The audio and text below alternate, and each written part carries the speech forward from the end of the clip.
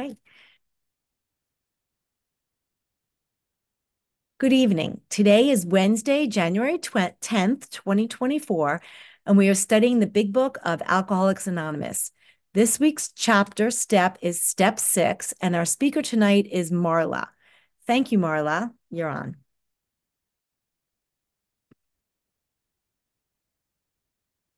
Can't hear you yet. Yeah. There we go. Can you hear me now? Yes. Okay, good. I feel like a cell phone commercial. Can you hear me now? Hi everyone. It's really good to be here. Snowy day out here in Des Moines, Iowa. I'm Marla, and I am a really grateful compulsive eater. So thrilled to have an opportunity to share this program with you because this program has saved my life and my sanity. So I'm thrilled to be here. Today I get to talk about step 6 and how I understand it today. Before I do that, I just want to spend like maybe 1 or 2 minutes just giving you a little bit of my background. So I'm a compulsive eater. I've never been bulimic or anorexic or overexerciser. My lowest weight ever as an adult was like a teenager, maybe 110. My highest measured weight was about 284 pounds. And before I came into the rooms of OA, this last time, I was there 3 times before, and like 10 years apart. I went for a year or so and then left. But this last time I came back in 2012, November, and that was about 11 years ago. And so that time it took, I took it. I stopped fighting because I was finally beaten down and bloodied by what the food was doing to me, what the obsession was doing to me. I had already lost, I was probably about that 284 about a year before OA this last time, and I had lost over 100 pounds in a commercial program with my husband, and we were like the stars of their program. Bill Wilson, I had arrived. And what started happening to me, though, after about 7 months of incredible abstinence and losing all that weight, I fell prey to the first bite again, and the mental twist had me pick up the first bite. And then that led to probably another, I don't know, 7, 8 months of onward binging, constant binging, overeating, progressing, and boom, that weight just shot up. And I had been morbidly obese for probably a good 15 years and couldn't do things like body basics in the shower, stuff like that. I couldn't stop eating. I couldn't stop thinking about food. Even if they told me I had cancer, I know I couldn't have stopped. It was that intense. I was eating outside of my desire, eating against my will. And what it got bad. So finally, when I walked in there in 2012, I was ready to surrender. I was finally beaten down and aware of my powerlessness over my brain, the part of my brain that would cause me to keep picking up no matter how much weight I lost, no matter how long I was abstinent and not using food. There was going to be a day where something would go off again and my brain would get hijacked and just tell me today it's going to be different. And I had no power over that happening. I knew that every time I lost weight, I gained weight again. So jump forward to November, came in the program. I wasn't obese at the time. I had gained like 30 pounds back very quickly, but I was still a decent sized, normal, healthy-ish body weight. And I will show you just a very quick look at a couple before pictures just so you can see the walking around like a zombie. That's my child. I don't even think you could see her body there because I was so big. But I just life had beaten me down at that point. I could not do half the things I wanted to do. And I couldn't stop doing the things that I didn't want to do. So I had to come to the program again. And I was willing this time to go to any length. And that for me, starting that very first night, looked like I got a sponsor the first evening. And I jumped right into all the stuff she told me to do. I got a food plan. I called my food into her every night. I made 4 calls a day to my sponsor and then 3 other people. And I just focused on the actions that I was told to take. And I read the various books and the reading assignments and got to meetings. And I did those things not because of joy, not because I wanted to, and they were fun. Okay. And put down the food, and I hung on for dear life for however many, to get the food allergy stuff out of me and get the withdrawal. The first couple weeks of my absence was a nightmare for me. I was so depressed. I was angry as hell. I was cranky. I was irritable. I was grieving like crazy because this time it felt real. This time I knew, Marla, you cannot ever safely touch those foods. The way the alcoholic knows they can never safely, no matter how much time passes, touch my particular allergic foods. And this time it sunk in. So I jumped into the step work and I did the best I could with it at the time.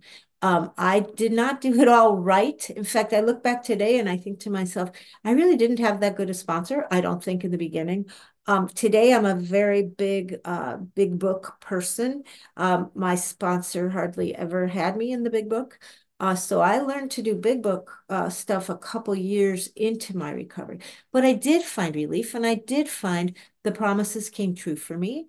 And I was no longer a prisoner of food. I was not a slave to food. I was able to take off the weight that I had gained back. And today I can tell you I'm living happily and contentedly in a state of abstinence where I am neutral with food. It does not, I don't obsess about it anymore. I don't fight food today. I can be around any of it. I can sit in a whole staff lounge a couple of weeks ago with all the cookies there they had, and everyone left, and it was just me and about 25 dozen cookies of different in the and not once did I have to be afraid, like, oh, don't look. No, the promises have come true as a result of getting a spiritual awakening that happened from working those steps. Okay.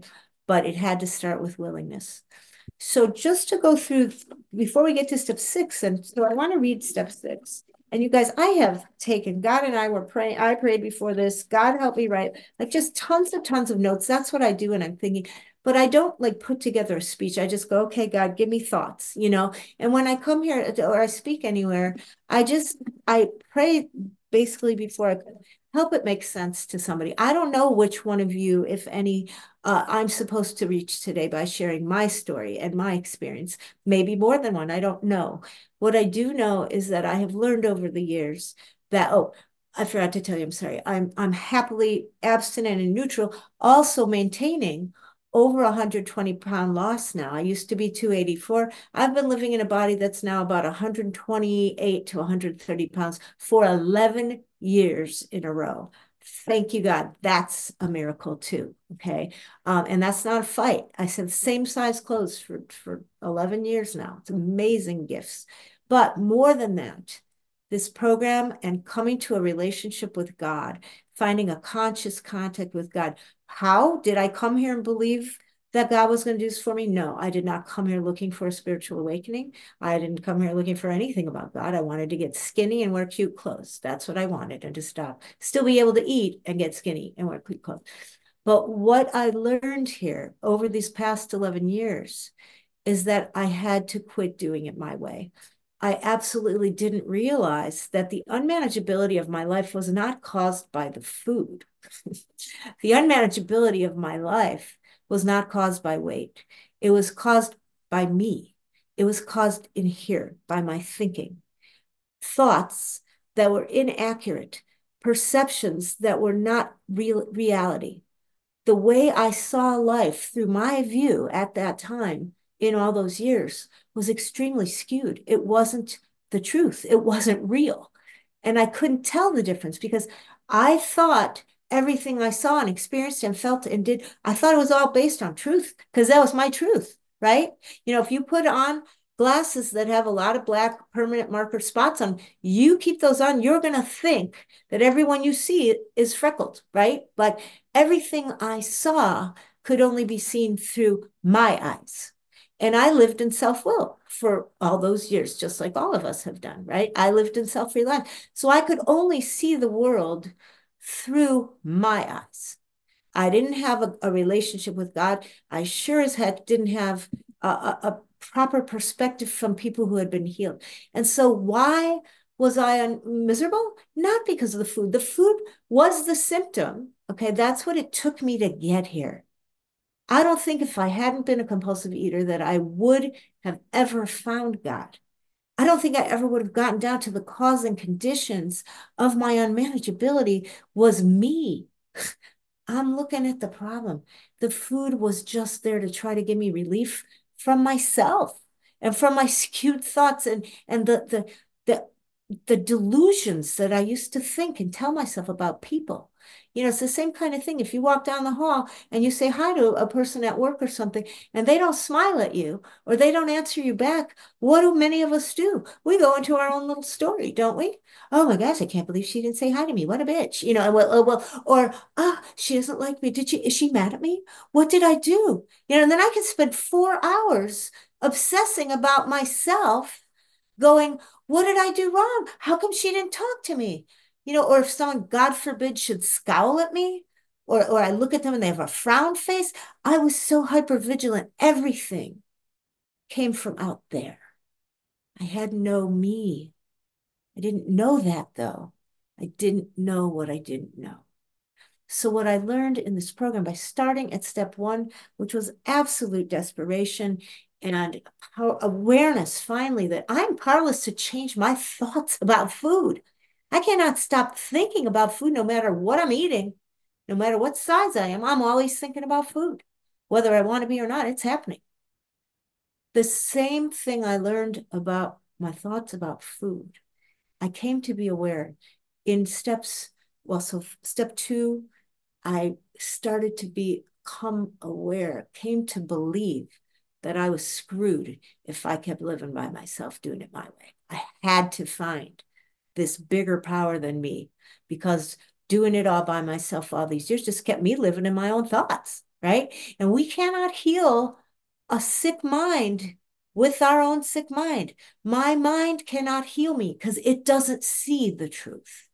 It doesn't see where I'm not perceiving things accurately. So then I realized, okay, living in self-will, relying on me doesn't work. I have to get step three. Oh, I'm supposed to get God in this picture, higher power. Yeah, yeah, that's your only hope. Otherwise, you're going to keep going to food. You're going to keep repeating the same stuff. So step three was, and what was step three? I better go look at it before I misquote. 59. Okay. Made a decision to turn my will and my life over to the care of God as I understood God. So what did I do? Making a decision just means I deciding, right? I'm deciding to go back to college and get a degree in law, let's say. If I don't actually go sign up for the class, submit my transcripts, go research what college I want to go, there's work to be done, right? A decision doesn't mean diddly if that's all it is. So I knew life Marla's way sucks and it leads me to eat to cope with the unmanageability and I have to numb out and anesthetize. Can't do that anymore, don't want to. So now I have to make a decision. Oh,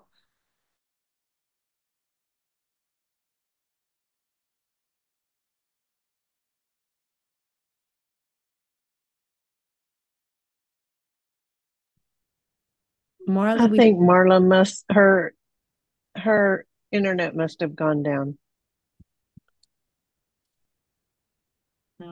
why don't we give her another minute and see if she can come back?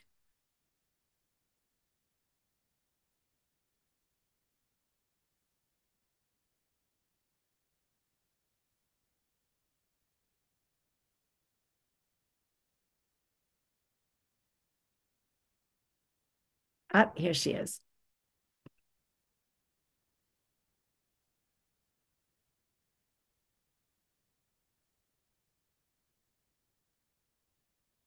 I just admitted her.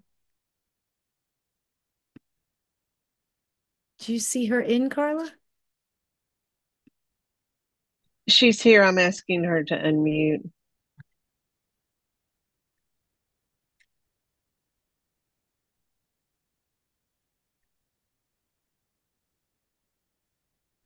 can you hear me now? Yes. Yes. I need a new cell phone company. Sorry about that. Okay, I don't know what the heck happened there to my computer. So I will just pick up where I left. Sorry, guys. I just totally went out on you. Um, so step three, the decision, I need a God. My way doesn't work. I'm willing to do it differently. I need to change. Can I change myself? No. I've tried for 40 some years, couldn't do it. Okay. So what does the book tell us then? Then we go into step 4. We have to submit ourselves to a very big inventory process, a moral inventory to see what are the causes and conditions of my misery. I'm my problem because it's here, right? What are the causes of my misery? Well, the causes came up only by doing the work of the inventory. I had no clue what the causes was. I thought you were the cause of my misery. So I needed to do it first to figure out what was my piece in this. Where am I contributing? Where's the ego getting in the way? Where am I being selfish and self-seeking? All those things. So when step 5, then I finally got to share that with another human being. And thank God for that, because if the only person I talk to is God and me, I'm going to be telling myself the same story I've told myself for 49 years. My husband doesn't take care of me. He doesn't love me enough. How come he doesn't spend more time with me? How come her husband doesn't? My children aren't smart enough. I'm not a good mom. I am up in my head 24/7. And that's all I got to go on, guys. So I needed that second opinion. I needed the outside appraisal of another neutral party to start to show me truth. Doing the process was a start, and then watching her, listening to her, help me see truth. And in fact, it wasn't that first sponsor I had that really did that with me. The first sponsor just listened to me, and I had written a lot of whiny victim stuff. I still got well. So I want to tell you something. Even if you don't get it right the first time, my willingness to do it, I still got recovery. Now I've deepened my experience in my program with my big book understanding, and I've done different inventories since then. Okay. So now that brings us to step 6 in the big book, which is on page 76. Okay. 70. Now I've lost track of my time. How much penalty do I lose from that? Where am I at with time? And can I get maybe a couple extra? Yeah, absolutely. I did also stop the timer. Oh, I love it. So I don't lose my time. All right. So what do I have left? Right now you have 5 minutes and 20 seconds. Oh, I better talk fast. Okay. So thank you, Evie. So step 6 in the big book, what does it say to us? So we just finished up sharing our inventory with another human being, right? And it says now we are going to go home.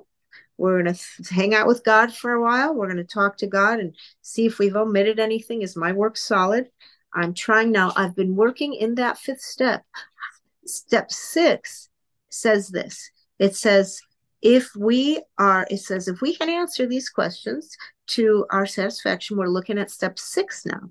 We have emphasized willingness as being indispensable. Okay. And it's going to ask us, are we now ready to let God remove from us all the things which we have admitted are objectionable? Okay. It does not say that God removes every bad quality about Marla. It says specifically, am I ready to let God remove the things from me that are objectionable? I had nothing about me that was objectionable until I did this process. Okay. I thought you were all wrong. I heard someone say the other day, I loved it. She said, English is not my first language. My first language was Vietnamese. Okay. So what I learned from doing my 4th and 5th, that's how I got ready, because I became aware of what in me was objectionable. How is it objectionable? Because it was making my life miserable and causing me to eat. The selfishness, the judgmentalness, the superiority, the inferiority, the constant self-obsession, and everything's about Marla. Fear. I was obsessed with fear. Now, there's a normal brain reaction that's called fear, that triggers in our brain when there is true danger. But most of the time, my little brainstem was like just throbbing in reaction to perceived fears, things that weren't even real. You didn't smile at me when I was speaking at a meeting. You didn't nod your head, and that threatened me. See, everything in my world I perceived to be a threat. I did not realize how these things were objectionable before I did the work. So how did I become willing to let God take these things away? I had to see what they were doing to me first. And I could not see that until I did steps 4 and 5. That's how I started to see truth. I brought God into it. I asked God to reveal truth to me. God, what needs to be changed in me? Now, I'm going to tell you something. I could not change my character defects any more than I could change my obsession with Baskin Robbins. Okay. I cannot change my selfishness. That is an automatic default place that Marla goes in self will. Okay. That's the only way I could have my food obsession removed was by taking action. I did not take action that said, don't think about food. Don't think about food. We're not going to look at the food. That was not the action I took. I followed the directions in the book and I did a lot of things I didn't want to do, like getting rid of those foods, getting a food plan, going to meetings, making phone calls, weighing in my, I didn't want to do any of that, but I did it anyway. And that is what helped me cooperate with God.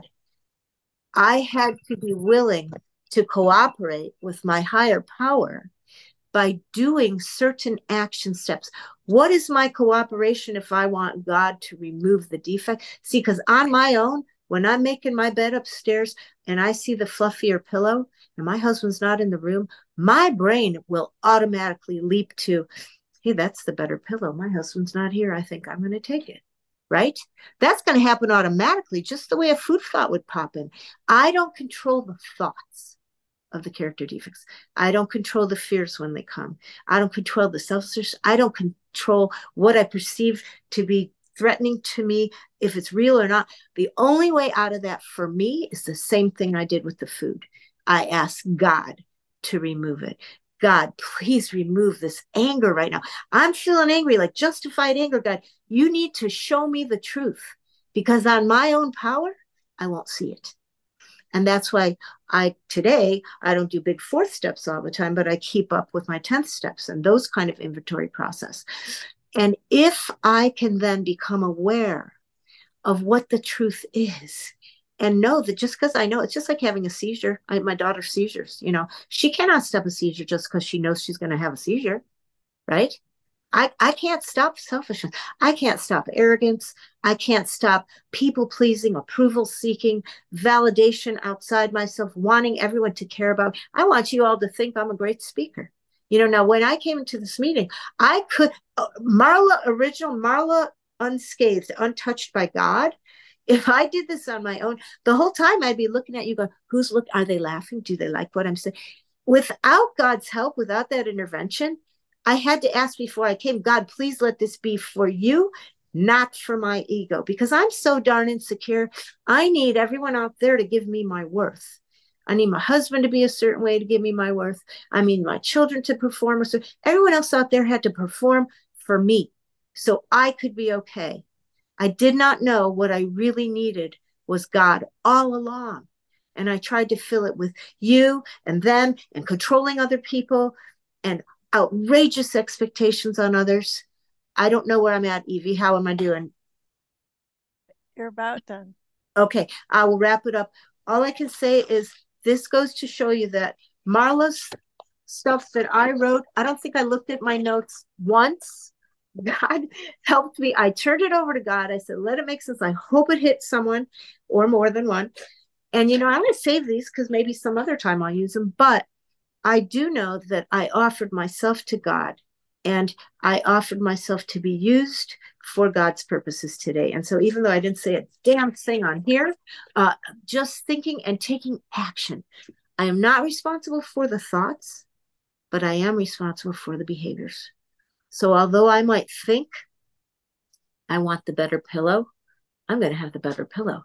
The only way I take action and I show God I want to be changed and I prepare myself to receive the gift of not being selfish is to do the opposite action from what I want to do. So just because I want the better pillow, I'm going to force myself to give it to my husband. Just because I want someone to look at me or say something, I'm going to force myself to do the opposite.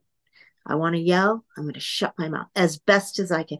That's my fourth step work, except with behavior then, right? That's me taking action. I do the best I can to be the person I think what God wants me to be. I don't lie when I want to.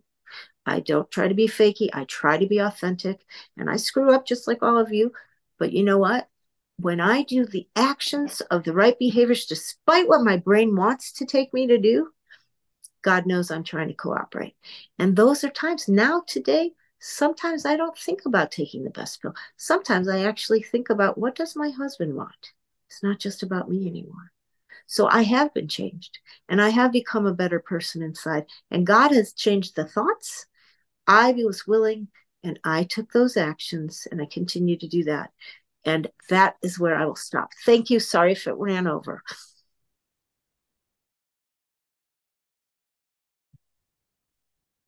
Thank you so, so much. Thank you very much. We will now open the meeting for questions or 3-minute shares. As this is a big book study, sharing and questions should relate specifically to the chapter and step being studied this week. We ask you to accept this guideline in order to keep the meeting on track. If you'd like to share or ask a question, please raise your virtual hand, which is under the reactions, or *9 if you're on the phone. I will call the raised hands in order, and the Zoom host will ask you to unmute when it's your turn. With the timekeeper, please set a timer for 3 minutes for each share and announce when the time is up. If the speaker is asked a question, please allow 3 minutes to answer. And first up is Meredith. You're up. Hey everybody, Meredith B., recovered compulsive overeater in Nashville, Tennessee. I love listening to you share, Marla. It's always, I don't know, just relatable, very relatable for me. And I love, yeah, just the way you said everything came from out there. I didn't have any orientation toward, well, God, who I believe created me. And there wasn't even a thought of God or a purpose. My purpose was to find out what you wanted me to be or do or say or look like or whatever, so that you would like me or love me or not kick me out of the house or whatever. And it just struck me. You said I needed to learn to do things a different way, or well, yeah, to learn to do things a new way. And I was talking to a fellow just this morning, actually, about our journeys and how long it took. And I came in 2011, and I went to a lot of big book meetings, but it's as if I hadn't ever. It just, I wasn't ready. And I really do believe that nothing happens by mistake in God's world. And I think that was all just priming me for getting ready. And then also I was 40 something. So that's a long time to be like, stay with your wiring and then attempt to have all that stuff rewired, and learn a new way. So I get it more and more, why it sometimes takes people a really long time to get recovered. And and even saying that, it still wasn't even anything I did. It was just God. He just was drawing, kept drawing me and wooing me to the rooms. And then, and even that is, I just think it's a miracle. So anyway, love your share, and I'll pass. Thanks, Claudine. Thanks, Meredith. Next up is Claudine. Hi, I'm Claudine B., recovered in Nashville, Tennessee. Marla, that was everything you were saying. I was just like, oh my gosh, I get that. I get that. I get that. I just, that was such a good share. I loved when you said we cannot heal a sick mind with a sick mind. That's so simple, but it never once occurred to me that that's what I was trying to do. I mean, I can't, it's like trying to walk with broken legs. You just cannot do it. And so, Oh, so sorry. Um, anyway, the other thing that you said was that you were hyper vigilant about what everyone was thinking, saying, everything was self-focused. You were thinking about you all the time. And that is exactly what I would do and just live in such a state of paranoia that it felt schizophrenic in a way. Like I was just constantly thinking about what people were saying. And the great thing about our defects and we're just repeatedly offering them to God and asking and just giving them, is that it's not necessarily that I don't go there. I do. Sometimes I do go back to that place where I think, oh, they're not reacting the way I want them to react to me. But the thing is, I have a solution now. I know where to go. I know who to talk to. I can go straight to God and say, this is my this is my addict brain that's doing this, and he'll help me. He'll help me. But I just didn't know or really believe that I needed help in that area. I just thought I got to work harder to get people to like me. But another great thing about this program is at first I thought, oh my gosh, my character defects aren't gone. They're supposed to be gone. I'm not protected anymore. I'm not safe from the food. I'm not neutral. What am I going to do? But they're not. You're right. He is going to decide what we need to keep or not keep in his timing. And I don't think we'll be rid of them this side of earth. That's my belief. But you know, I'm better. He's changing me. And that's amazing. So thank you so much for your share. It was beautiful. Thank you. Next up is Leslie G. Hi, family. Leslie G. Most grateful by the grace of God to be absent today. Oh my gosh, Marla, you were wonderful. And unfortunately, not unfortunately, but I'm gonna just ditto a couple of things. My favorite thing you said was a sick mind can't heal my sick mind can't heal my own sick mind.